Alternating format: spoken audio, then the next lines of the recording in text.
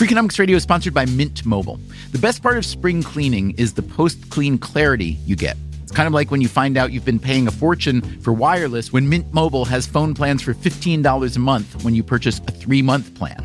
All plans come with high-speed data and unlimited talk and text delivered on the nation's largest 5G network. To get this new customer offer and your new 3-month unlimited wireless plan for just $15 a month, go to mintmobile.com/freak. That's mintmobile.com/freak. Cut your wireless bill to $15 a month at mintmobile.com/freak.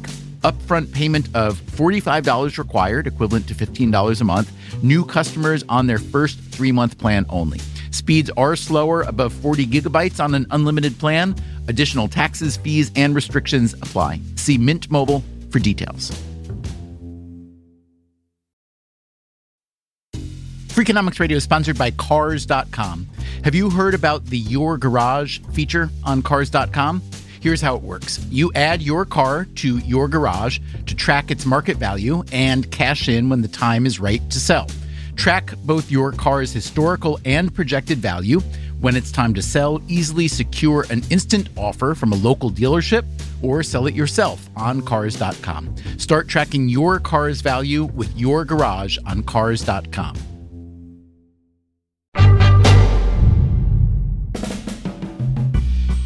Our story today is about specialization in the labor market.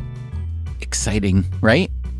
It's about one almost invisible job inside a highly visible profession that happens to be in the limelight this week with Super Bowl 56. Let's start by asking, what is specialization exactly? Specialization is one of the things that makes us rich. That's Victor Matheson. I'm a professor of economics at the College of the Holy Cross. I specialize in all things sports economics. What does Matheson mean when he says that specialization makes us rich? This goes all the way back to Adam Smith. Adam Smith said that specialization is the royal road to prosperity because if people specialize, they can really get good at something. Adam Smith's famous example was about pin making, like straight pins that you put in a shirt.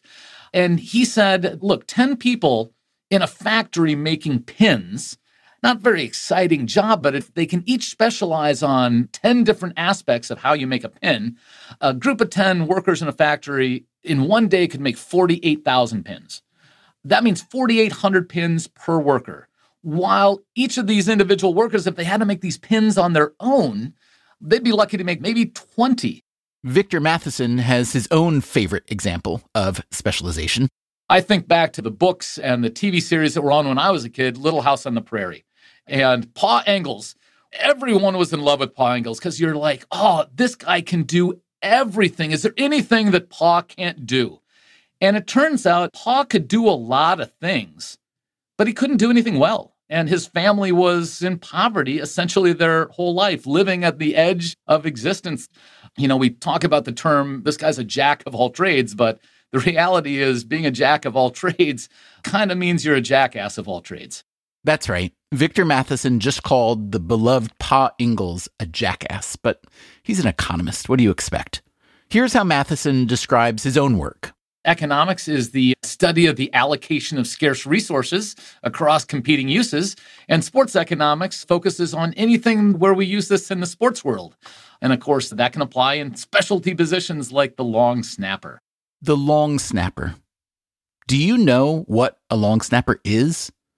Even if you are a football fan, you may not. And if you aren't a football fan, well, no. You've heard of the quarterback, maybe the wide receiver and linebacker, but the long snapper? No, that is not a thing that people care about.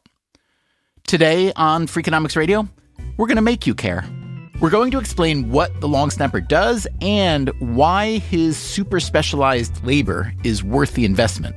The downside is so high if you don't do it accurately. We'll find out where long snappers come from. More and more, I'm starting to get middle school and even elementary school kids. And what it's like to be a long snapper in the National Football League. You have to fall in love with the monotony of the job.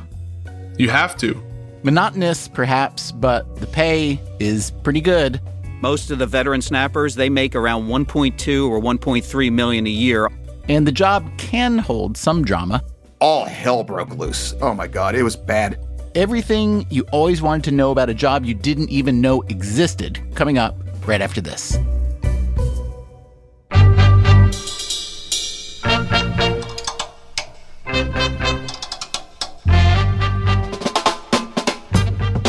This is Freakonomics Radio, the podcast that explores the hidden side of everything, with your host, Stephen Dubner.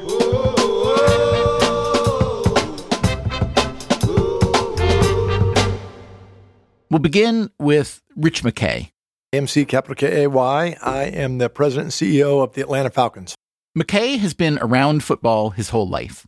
His father, John, was a legendary coach with the Tampa Bay Buccaneers in the NFL, and before that, at the University of Southern California, where he won 4 national titles. So if you look at the history of long snappers, when my dad coached at USC and first got into the pros, the long snappers were backup guards. That's who they were. And they weren't great at snapping. And many a game was won and lost by a snap going the wrong direction. Okay, let's unpack what McKay just said on the off chance that you, dear listener, are not an aficionado of what we Americans call football and what the rest of the world calls American football, since to them, football is what we call soccer. And honestly, football is a better name for soccer, since in soccer, you do mostly kick the ball, whereas in American football, you mostly don't kick the ball. You mostly throw it or run with it. But here's the twist. The story we are telling today does concern the rare occasions in American football where the ball gets kicked. Got it? All right, here's how American football works. Each team has 11 guys on the field at a time. The team with the ball is on offense, and those players include a quarterback, receivers, and running back, and a bunch of very large men, including the guards that Rich McKay mentioned, whose primary job is to block the defensive players. Another of these large men is called the center. He's the guy who crouches over the ball on every play and snaps it between his legs to the quarterback. Spoiler alert, the center, even though he snaps the ball on every offensive play, he is not the long snapper, okay? Just store that away. The mission of the offense is to run and pass the ball down the field and get it into the opponent's end zone. That's a touchdown. But the team that's on defense is, of course, trying to prevent that. The offense and defense are essentially like two opposing armies in the old days. American football is very warlike, with much brighter colors and somewhat fewer casualties. Also, cheerleaders. Anyway, the offense has 4 plays or downs to advance the ball 10 yards. They get a new first down every time they do that, but if they face a 4th down, they have to make a decision. They can run one more play in the hopes they get past that 10-yard mark, but if they fail, then they surrender the ball to the other team on that spot, and the other team brings out their offense. What usually happens on 4th down is the offense will choose to kick the ball. There are 2 types of kicks. If you're a long way from your opponent's end zone, you will likely punt the ball to the other team. A punt is a capitulation. It means the defense has stopped your offense. This means bringing on a specialist called a punter who kicks the ball very high and very far, 45 or 50 yards, down the field to the other team's punt returner. But if you've got a 4th down closer to your opponent's end zone, you may try to kick a field goal. That means bringing on a different specialist. This one is not a punter, he's a place kicker. And the place kicker tries to kick the ball through the big yellow uprights at the back of the end zone. A field goal counts for 3 points. Not as good as a touchdown, which is 6 points, but still very valuable. More than 1/3 of NFL regular season games are decided by 3 points or less. You'll also usually see the place kicker after a team scores a touchdown, kicking what's called an extra point, or a PAT, point after touchdown, which counts for 1 point. Okay, you got that? The unit that executes these kicking plays is neither an offensive nor a defensive team. They are called special teams, of which the punter or place kicker are most critical. Rich McKay again. If we were doing this podcast 15 years ago, you would have said to me, hey, who are the specialists on the team? And I would have said to you, the punter and the kicker. And you would have said, oh, yeah, there's two of them. And then today, if you say to me, who's the specialist on the team? I say the punter, the kicker, and the snapper. The long snapper, that is. Unlike Pa Ingalls, the long snapper does just one thing. He doesn't throw the ball, he doesn't run the ball, he doesn't kick the ball, he doesn't play offense or defense, he doesn't even snap the ball on regular offensive plays. All he does is snap the ball on punts, field goals, and extra points. On a punt, he snaps it directly to the punter, who stands about 15 yards behind the long snapper. The punter catches the ball around chest high and kicks it downfield. The long snapper does now have a chance to run downfield and try to tackle the punt returner, but since there are other players on special teams who are much better at running and tackling, this rarely happens. On a field goal or extra point attempt, meanwhile, the long snapper snaps the ball to the holder, who's usually a punter or a backup quarterback. The holder is down low, one knee on the ground, about 8 yards behind the snapper. He deftly catches the snap and places the ball on the ground at a slight angle for the kicker to kick, the laces facing away from the kicker to minimize spin. So the long snapper will be on the field for maybe just 8 plays a game out of an average of nearly 80 total plays run by his team. And here's the thing. An NFL team is only allowed to have 48 players on its game day roster. And yet, every NFL team uses one of those valuable roster spots for a long snapper. Is that really necessary? Is the task so difficult, the position so specialized, that it's worth a roster spot for just that handful of plays?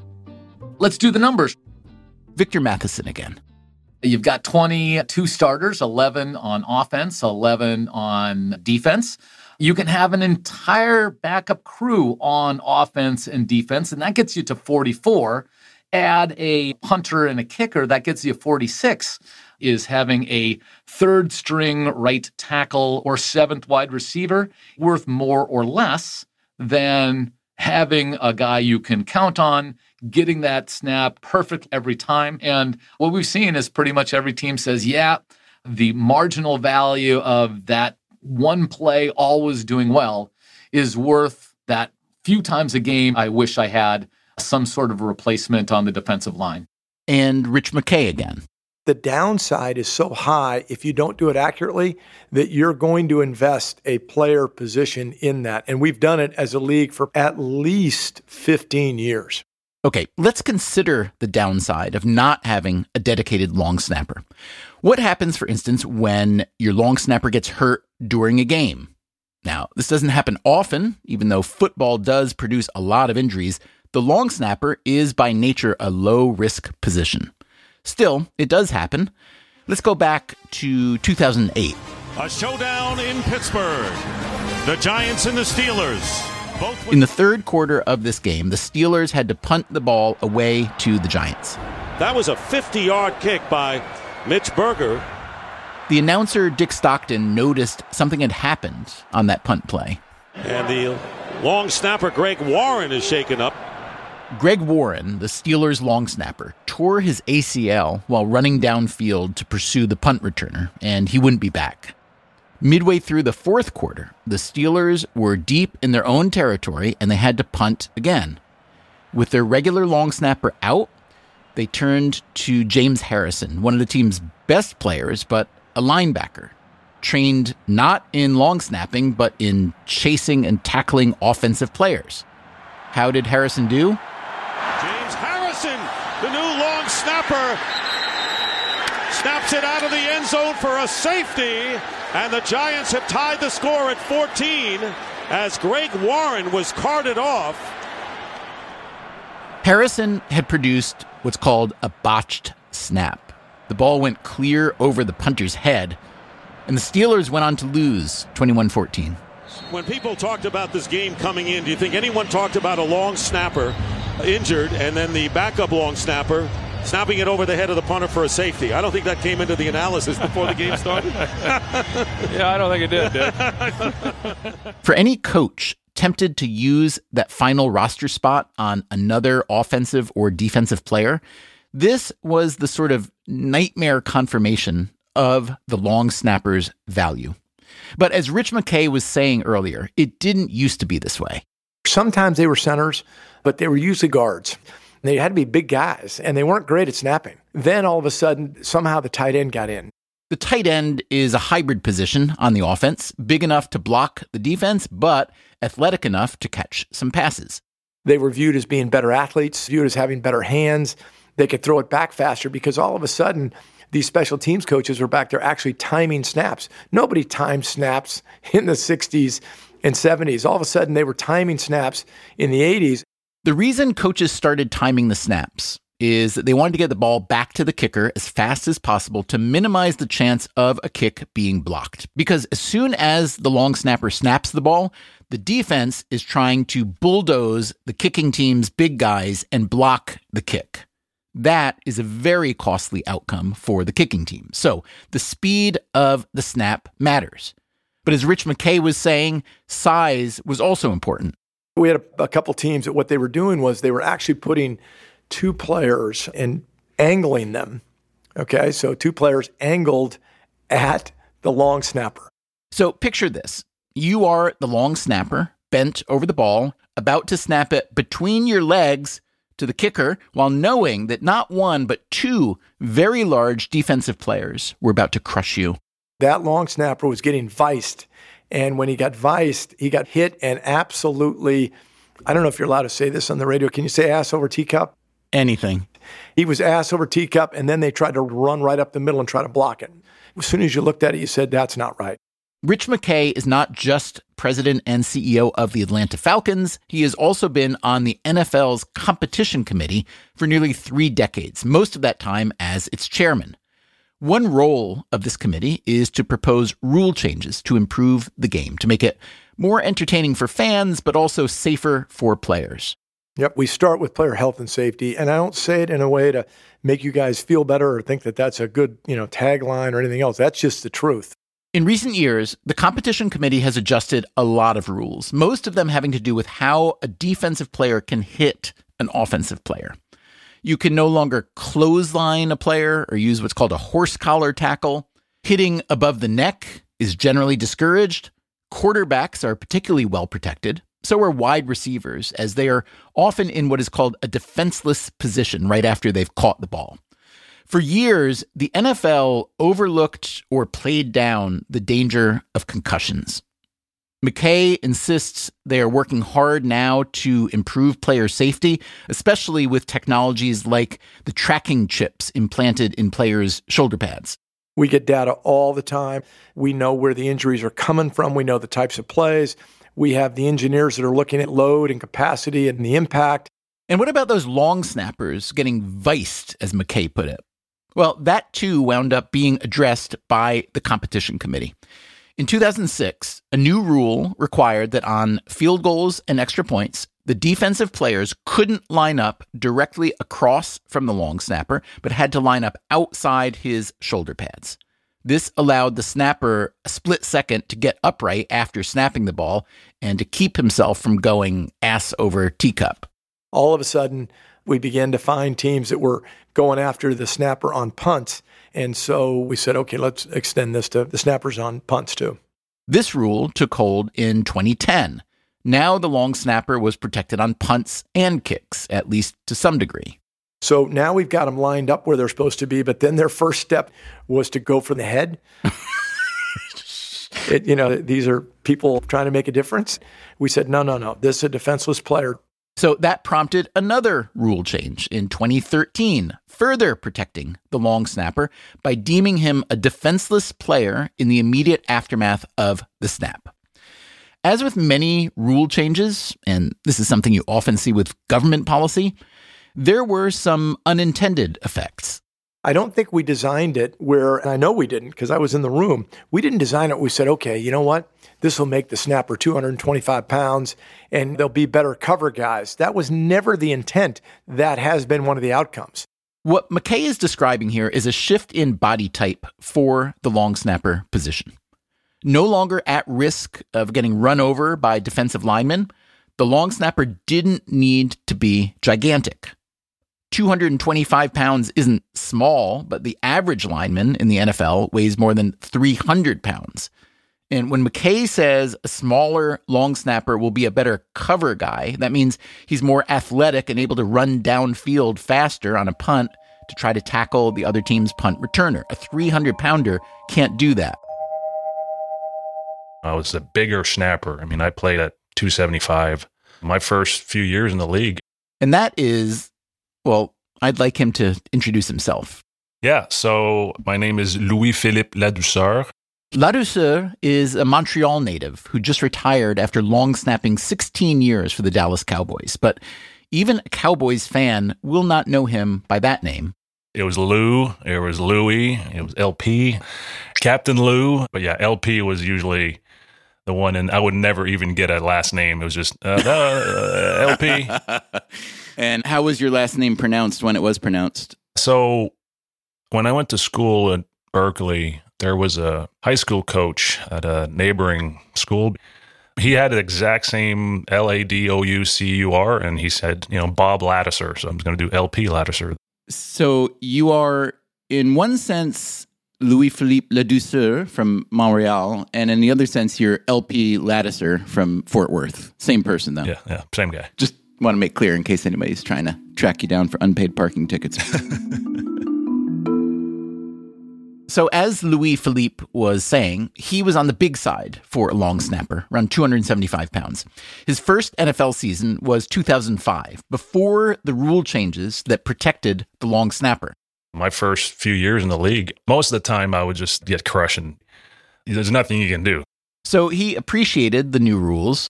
Because you're not getting whiplash and guys just bulldozing you. And so that helped. But then by doing that, you invited some snappers that weren't as big, that couldn't block as well, to come into this league as well. Rich McKay again. All of a sudden, our rule changes came, and here come a bunch of different players. But it wasn't just the body types that were different.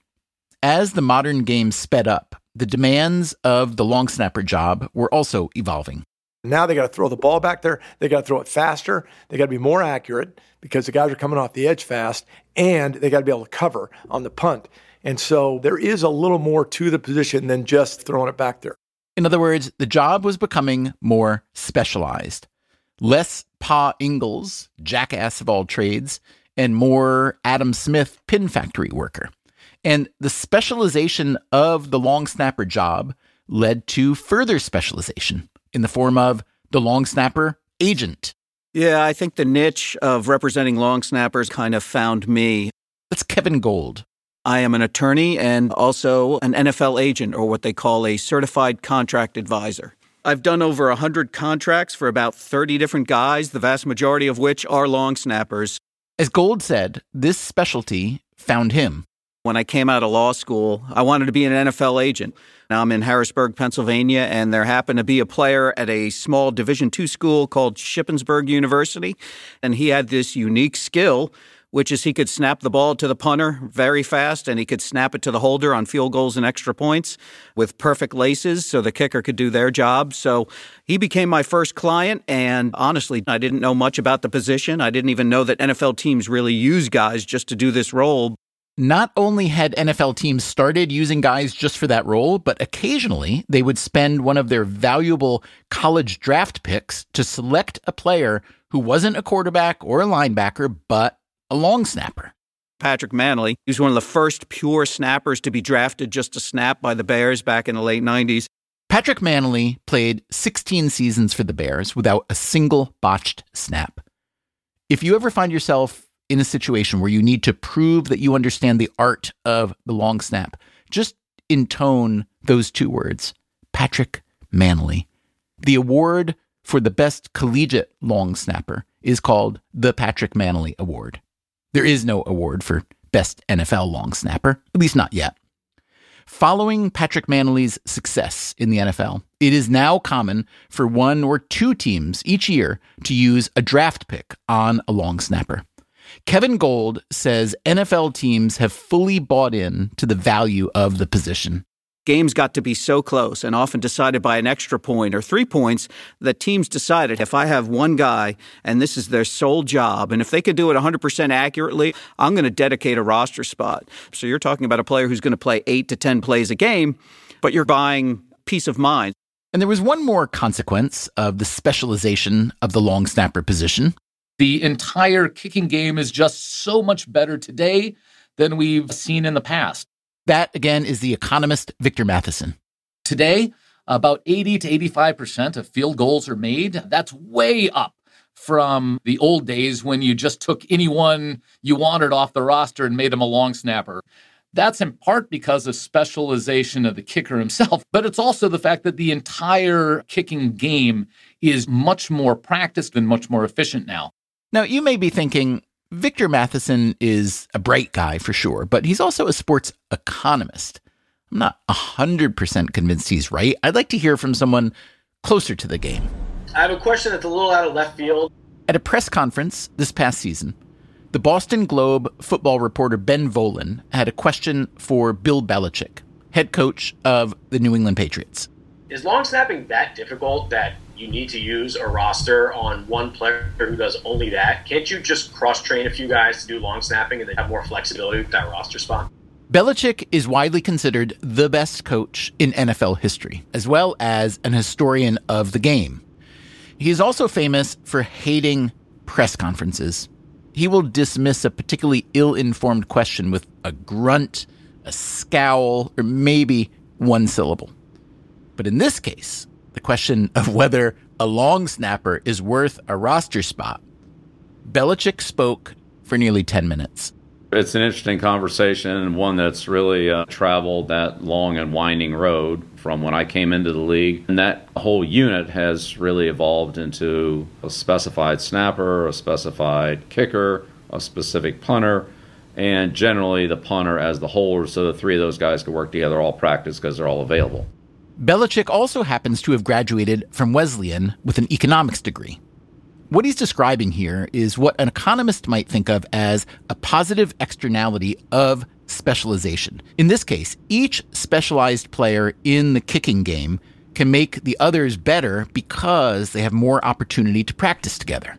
Going back to when I first came into the league, you worked on field goals, and it was maybe 5 minutes because that was the only time the starting center and backup quarterback were available to practice that. And the accuracy of the place kickers, which has gone up dramatically. Part of that's the surface, part of that's not kicking outdoors. Part of it is the operation between the snapper, the holder, and the kicker. If you go back, you see balls rolling back and the holder coming out of a stance to catch the ball, and the kind of things you see, at times in a high school game. There's just a much higher level of skill, which there should be in the National Football League. So it's a really good question, and it's a good answer by Coach Belichick. That, again, is Rich McKay. Go back and forget the snapper for a second. The kicker became specialized first, then the punter. Remember that the punter in the 50s was not a punter. He played another position, always. You would have many a game where there would be 3 or 4 really bad punts. And the reason was that player was actually playing in the game, got beat up a little bit, hadn't practiced all week doing it, and all of a sudden has got to make something happen. So kickers first, punter second, snappers third. And special teams got better every time one of those became specialized because Coach Belichick did nail it on the head. That little trio is over there. I'm not sure who those guys are because they're always hanging out together. It's snap, hold, kick. And they practice it every day. And that's why you don't see the errors in it very often. It's immensely important. And that is Reed Ferguson, the current long snapper for the Buffalo Bills. The fact that we can basically spend, I'll take just a normal Thursday practice, for example. We're out there for the hour and a half, 2 hours of practice, basically together for the whole time, either warming up and practicing for a field goal period or a punt period, or we're on the side talking through how the period went, things we can work on. It's just a constant, never-ending form of self-improvement, if you will. I mean, it's thousands of hours of practice is really what it comes down to. Do you feel underappreciated considering how hard it is to be that consistently good? When you accept this lifestyle and this position, you have to fall in love with the monotony of the job. You have to. You have to fall in love with chasing that perfect snap. You have to fall in love with chasing the perfect snap, with the monotony of the job. You have to accept the long snapper lifestyle. Who knew it was a lifestyle? At the very least, the job does require a certain humility. No one knows his name. No one wants to know his name. No one should know his name except for his girlfriend and his mom and dad. That's Chris Rubio. They just want to get that job done. And that's what the coaches want. They just want basically a Honda Accord. It's not the flashiest, but you know what? That damn thing's going to go for 300,000 miles and it's going to keep on running forever. Chris Rubio is it's hard to describe. I'm kind of like a private football coach. But a private coach who coaches only long snappers. Not in the NFL or even in college. I would say I'm kind of like the middleman. If you were to render the long snapper industrial complex as a supply and demand chart, Chris Rubio would indeed be right in the middle of it. Coming up after the break, what he looks for in his recruits. The dumber a long snapper, the better. And what you should look for in the Super Bowl, especially if you like to place a bet now and again. Also, more than you ever wanted to know about long snapping technique. Seriously. And if you want a somewhat broader Super Bowl primer, check out episode 275 from our archive. It's called An Egghead's Guide to the Super Bowl. We'll be right back. Freakonomics Radio is sponsored by Amica Insurance. Amica Insurance is all about empathy. They know your auto, home, and life insurance are more than just policies. Home insurance is about protecting the life you've built. Auto insurance is there to protect you on the road ahead. That's why Amica takes a consultative approach to help protect what matters most to you. They are a customer-owned insurance company that puts your needs first, and their representatives are available 24/7 for claim-related matters. As Amica says, empathy is our best policy.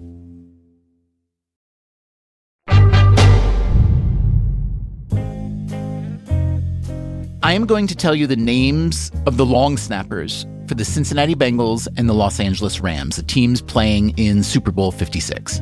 For the Bengals, it's Clark Harris, a 13-year veteran.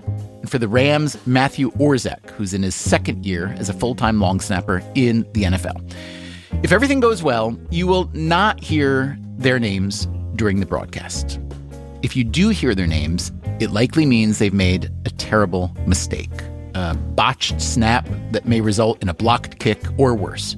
Remember that Steelers-Giants game from 2008. James Harrison, the new long snapper, snaps it out of the end zone for a safety. Chris Rubio has seen this kind of thing several times. The most prevalent I remember was a Raider game, probably 10 years ago now, where their starting long snapper got a concussion or something right out of the gate, and all hell broke loose. I mean, they had the linebacker come in, and it was just, oh my God, it was bad. My phone blew up that night. Rubio's phone blew up because he is a reliable trainer and supplier of long snappers. Here's how he explains his job to a stranger. I'll say, okay, do you know anything about football? You know the guy that kicks the ball or punts the ball? And they'll go, yeah, I know that guy, the kicker, the punter. I teach the guys who snap the ball to those people. So you probably don't know anyone that I know, and all you've ever seen of a long snapper, that's people that I teach, is their butt. And if you hear their name, they're doing terrible. Rubio was himself a long snapper in college at UCLA. Like many people who play the position, he didn't set out to do so. I get to high school and the coach goes, all right, Rubio, what position do you want to play? This was in California in the early 1990s. And I'm super naive and I go, quarterback, obviously. And he looks at, 6 foot, 250 pounds. And this is not a good looking 250 pounds at this point. And he goes, Rubio, you'll never touch the football again. But it turned out that Rubio, while not quarterback material, was very good at long snapping, a position that's sometimes called upside down quarterback because you have to throw the ball fast and accurately backwards in a perfect spiral while hanging, crouched over the ball, head down, butt in the air. Rubio long snapped through most of high school and for 3 seasons at UCLA, where he never botched a snap. I had been doing really well, and I go up to Terry Donahue. He's chewing his little dentine gum, and he's got his Ray-Bans on. I said, Coach, and he kind of looks at me. Yes, Rubio? I said, Coach Donahue, I don't know how I'm doing. You don't ever talk to me. And he takes off his Ray-Bans, stops chewing his gum. He goes, Rubio, if the head coach never speaks to the long snapper's doing perfect. And we literally never spoke again until I graduated. And were you okay with that? Hell yeah. As long as I know what the criteria is, I'm fine with that. Rubio hoped to long snap in the NFL, but it didn't work out. Yes, I had a couple teams looking at me, but in between my junior and senior year, I damaged my back pretty darn well. Rubio played before the rule changes in both the NFL and college football that were put in place to protect the long snapper, which meant he was routinely getting viced. They would literally just get the biggest, angriest, meanest human being on the defense, and they would line up and just destroy you before you even get your head up. Rubio earns his living these days with a company called Rubio Long Snapping. He is essentially the master of a long snapping network. He maintains this network by conducting training camps for long snappers and would-be long snappers. I've been in Florida, the state of Washington, California, Texas, and North Carolina and Georgia, then Illinois, 2 big Vegas events. And then long snappers come to me. I instruct them. I rank them. I give them a personal player profile on the website, YouTube videos, all that good stuff. And then the coaches use my rankings for recruiting. So an Alabama coach or a UCLA coach, they'll contact me, Rubio, I need another kid. Here's what I'm looking for. They have to trust me, and I have to be able to be trusted. Rubio estimates he has trained more than 1,000 long snappers who went on to play in college, some of whom also went to the NFL. College coaches want a good long snapper, but they also don't want to spend much time finding one, and they may not know much about long snapping anyways, so they're happy to rely on Rubio's rankings. So what does Rubio look for in a long snapper? Number 1, a big head. I'm talking physically. The larger a human being's head, the better long snapper they're going to be. Second, the bigger the butt, a better long snapper they're going to be. That has to do with power. Longer arms, that'll help. And fourth, and usually the most crucial part, the dumber a long snapper, the better. Because why? Because the smarter long snappers overthink everything. And it's not hard. We're bending over, throwing a dead animal really fast backwards. So when they're in the middle of a pressure-filled situation, it's just muscle memory. It's simple. Describe one of your training camps. And just so I understand, it's only long snapping going on? There's no other football happening? God, no. I don't have that much time. Are you kidding? I barely can cut down what I'm talking about to the 5 hours. But if I'm a stranger and I just wander into this long snapping camp, you'd be so confused because you see 50 kids all bent over snapping. Even if you knew football, you'd be like, there's no way this dude's running a long snapping camp. And if you didn't know football, you'd be like, what the hell's happening here? These are high school players you're working with, correct? It actually started as high school, and now more and more and more, I'm starting to get middle school and even elementary school kids. Get out of here. It's actually pretty smart because it's one of those weird positions that you can work on and not be a giant or physically massive or strong. What I always say is if I can get these kids pre-puberty and I can get their form down, because that's the most important thing with snapping is their form. If I can get that down and then puberty comes, it's basically just dropping an engine into the car. And then it's like, oh my gosh, I've got this fantastic form. And now look I've got a V12 engine. I always tell high school students, learn to long snap because number 1, it could get you a college scholarship. That, again, is Kevin Gold, the agent who represents NFL long snappers. Because Alabama and LSU will give scholarships to long snappers. And if you can snap 2, 3, 4 years in college at a top level, then you have a good chance to either be drafted by the NFL or get a shot after the draft through what we call an undrafted free agent. The trajectory Gold just described is the precise trajectory followed by someone we met earlier. Reed Ferguson, long snapper for the Buffalo Bills. When Ferguson was in high school in Georgia, he attended several of Chris Rubio's long snapping camps. Yeah, so he ran Alabama, LSU, Tennessee, Oregon, and maybe a handful of others. He really started the process of training guys and planting them at colleges and having coaches actually reach out. He was the guy who special teams coaches in the NCAA called to recruit a snapper. Hey, I'm looking for a big guy. Hey, I'm looking for a smaller, faster guy. And he said, okay, well, this guy is 4-star snapper. This guy's a 3-star snapper. He's way more athletic, but he's not as good a snapper. Reed Ferguson was a 5-star snapper in Chris Rubio's rating system. Here's the letter that Rubio wrote to college coaches on Ferguson's behalf before his senior season in high school.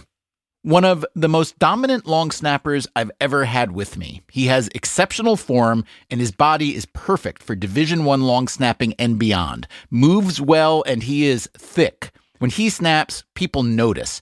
Terrific work ethic. Reed Ferguson wound up going to LSU, Louisiana State University, one of the top teams in college football. By then, his younger brother Blake was also snapping in Chris Rubio's camps. My brother started when he was in 7th grade. And a few years later, when Reed Ferguson was done at LSU and was trying to catch on with an NFL team, Blake Ferguson replaced his brother as the long snapper at LSU. Was it a scholarship for you or your brother? Yes, both of us. Full ride? Yes. For a long snapper? Yes, sir. Blake Ferguson also made it to the NFL as a 2020 draft pick by the Miami Dolphins. The Dolphins play in the AFC East division of the NFL, same as the Buffalo Bills. So 50% of the long snappers in the AFC East are Fergusons who trained with Chris Rubio and graduated from LSU on a full scholarship. You can see why young football players, and especially their parents, would be willing to travel to and pay for Chris Rubio's long snapping camps. Not just for the instruction, but for the chance to be promoted by an expert with top-tier connections to the college and professional long snapping network. This network, by the way, happens to be overwhelmingly white.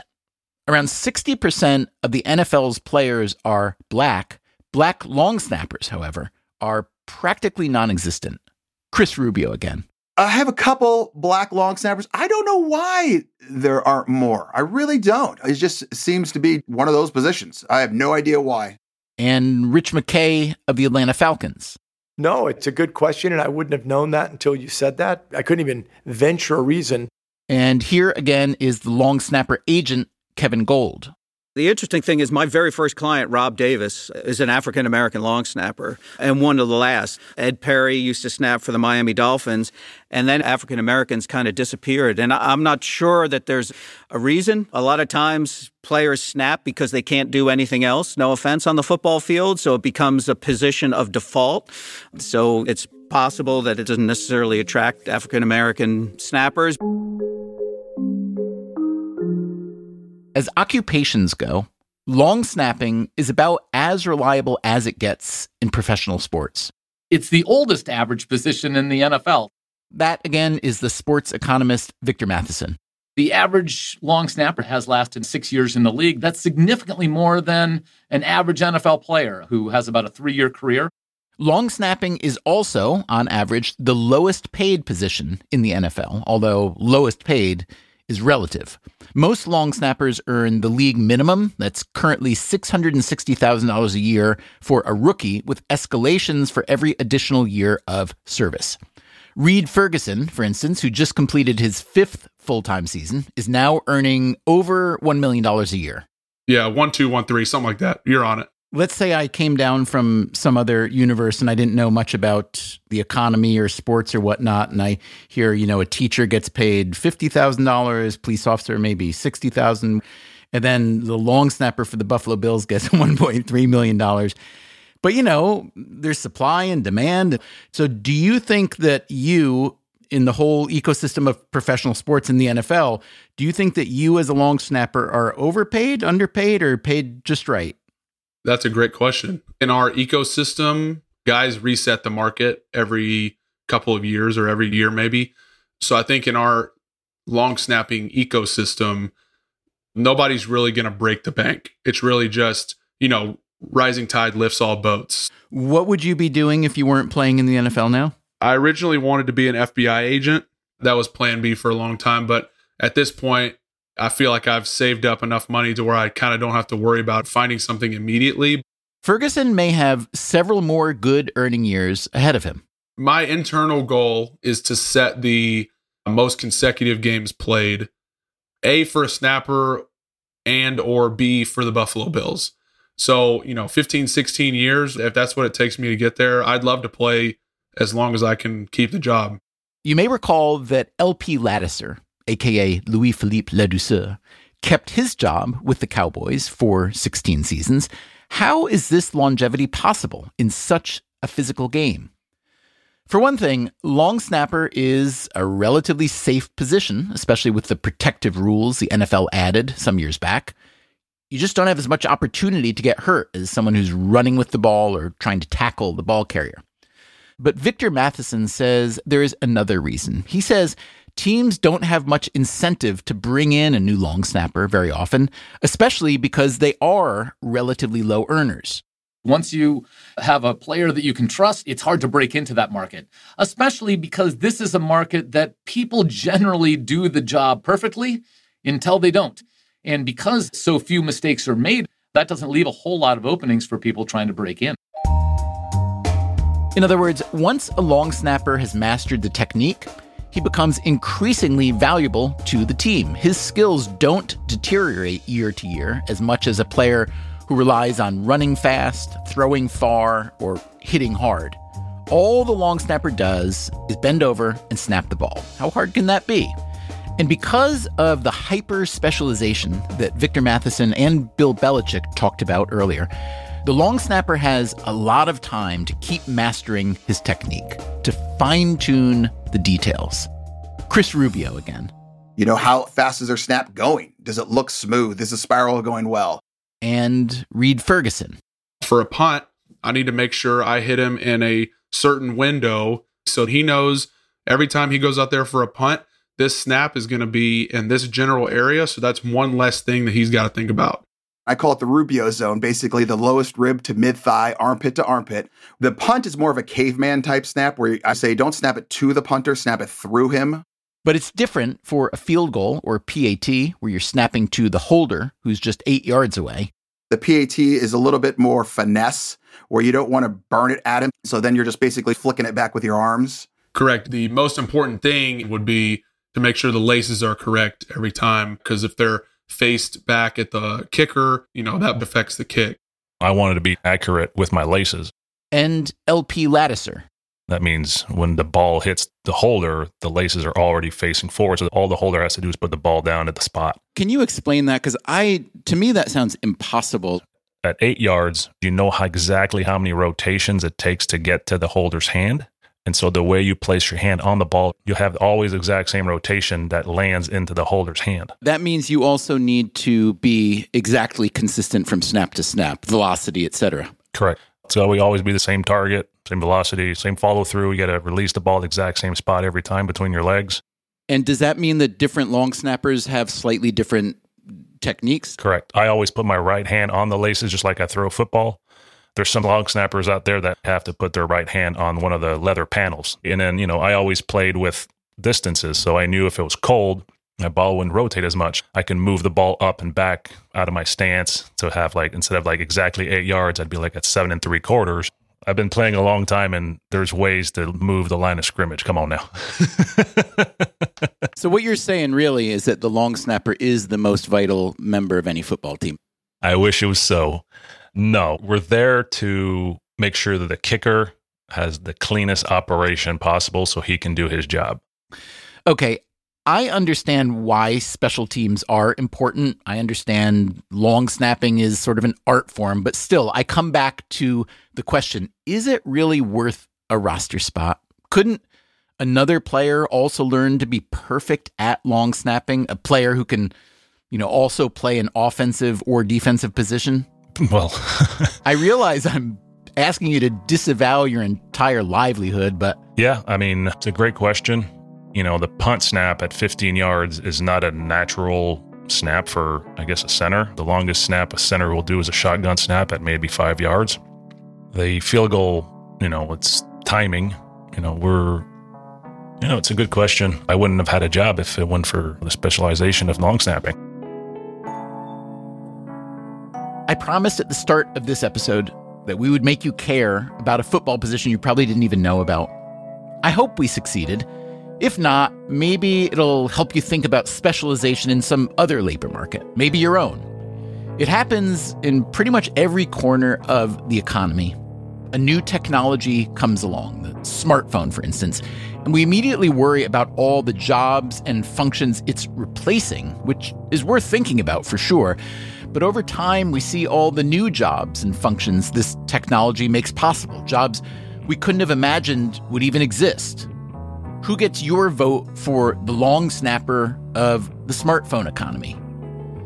If nothing else, the next time you watch a football game, maybe it's the Super Bowl or maybe it's a high school game, you will have an inside detail to pay attention to and to appreciate, if not as a feat of great athleticism, then at least as a textbook case of specialization in the labor markets. And if you really care about the long snapper position now, let it be known that DraftKings, the online sports betting company, has, at our request, created an unusual proposition bet for this year's Super Bowl, available in certain states where sports gambling is legal, but not all. This bet isn't about whether or not there will be a botched snap. That would be cruel. This bet asks, will a long snapper record a tackle or an assist? As you recall, the long snapper does run downfield on a punt to try to tackle the punt returner, or at least assist in the tackle. All this season, the Rams long snapper, Matthew Orzech, had one tackle. The Bengals snapper, Clark Harris, had just one assist. So you should be able to get some nice long odds on this bet. That's it for our show today. Thank you so much for listening. Coming up next time on Freakonomics Radio, why does the richest country in the world have so many poor children? The United States spends about 1% of GDP on family benefits, and France, for example, spends 3.5% of GDP. That's next time. Until then, take care of yourself, and if you can, someone else too. Freakonomics Radio is produced by Stitcher and Renbud Radio. We can be reached at radio@freakonomics.com. This episode was produced by Ryan Kelly, who by this point pretty much deserves a PhD in long snapping. We had help this week from Jeremy Johnston. Our staff also includes Allison Craiglow, Greg Rippin, Zach Lipinski, Mary DeDuke, Rebecca Lee Douglas, Morgan Levy, Jasmine Klinger, Eleanor Osborne, Emma Terrell, Lyric Bowditch, Jacob Clementi, and Alina Kuhlman. Our theme song is Mr. Fortune by The Hitchhikers. All the other music was composed by Luis Guerra. You can get the entire archive of Freakonomics Radio on any podcast app. If you'd like to read a transcript or the show notes, that's at Freakonomics.com. What did I not ask you that I should have, or is there anything else about the role that I should know? No, I think that you have definitely exhausted the snapper. I spent more time on this than I probably spent my 28 years on the competition committee. The Freakonomics Radio Network, the hidden side of everything. Stitcher. Reese's Peanut Butter Cups are the greatest, but let me play devil's advocate here. Let's see. So, no, that's a good thing. That's definitely not a problem.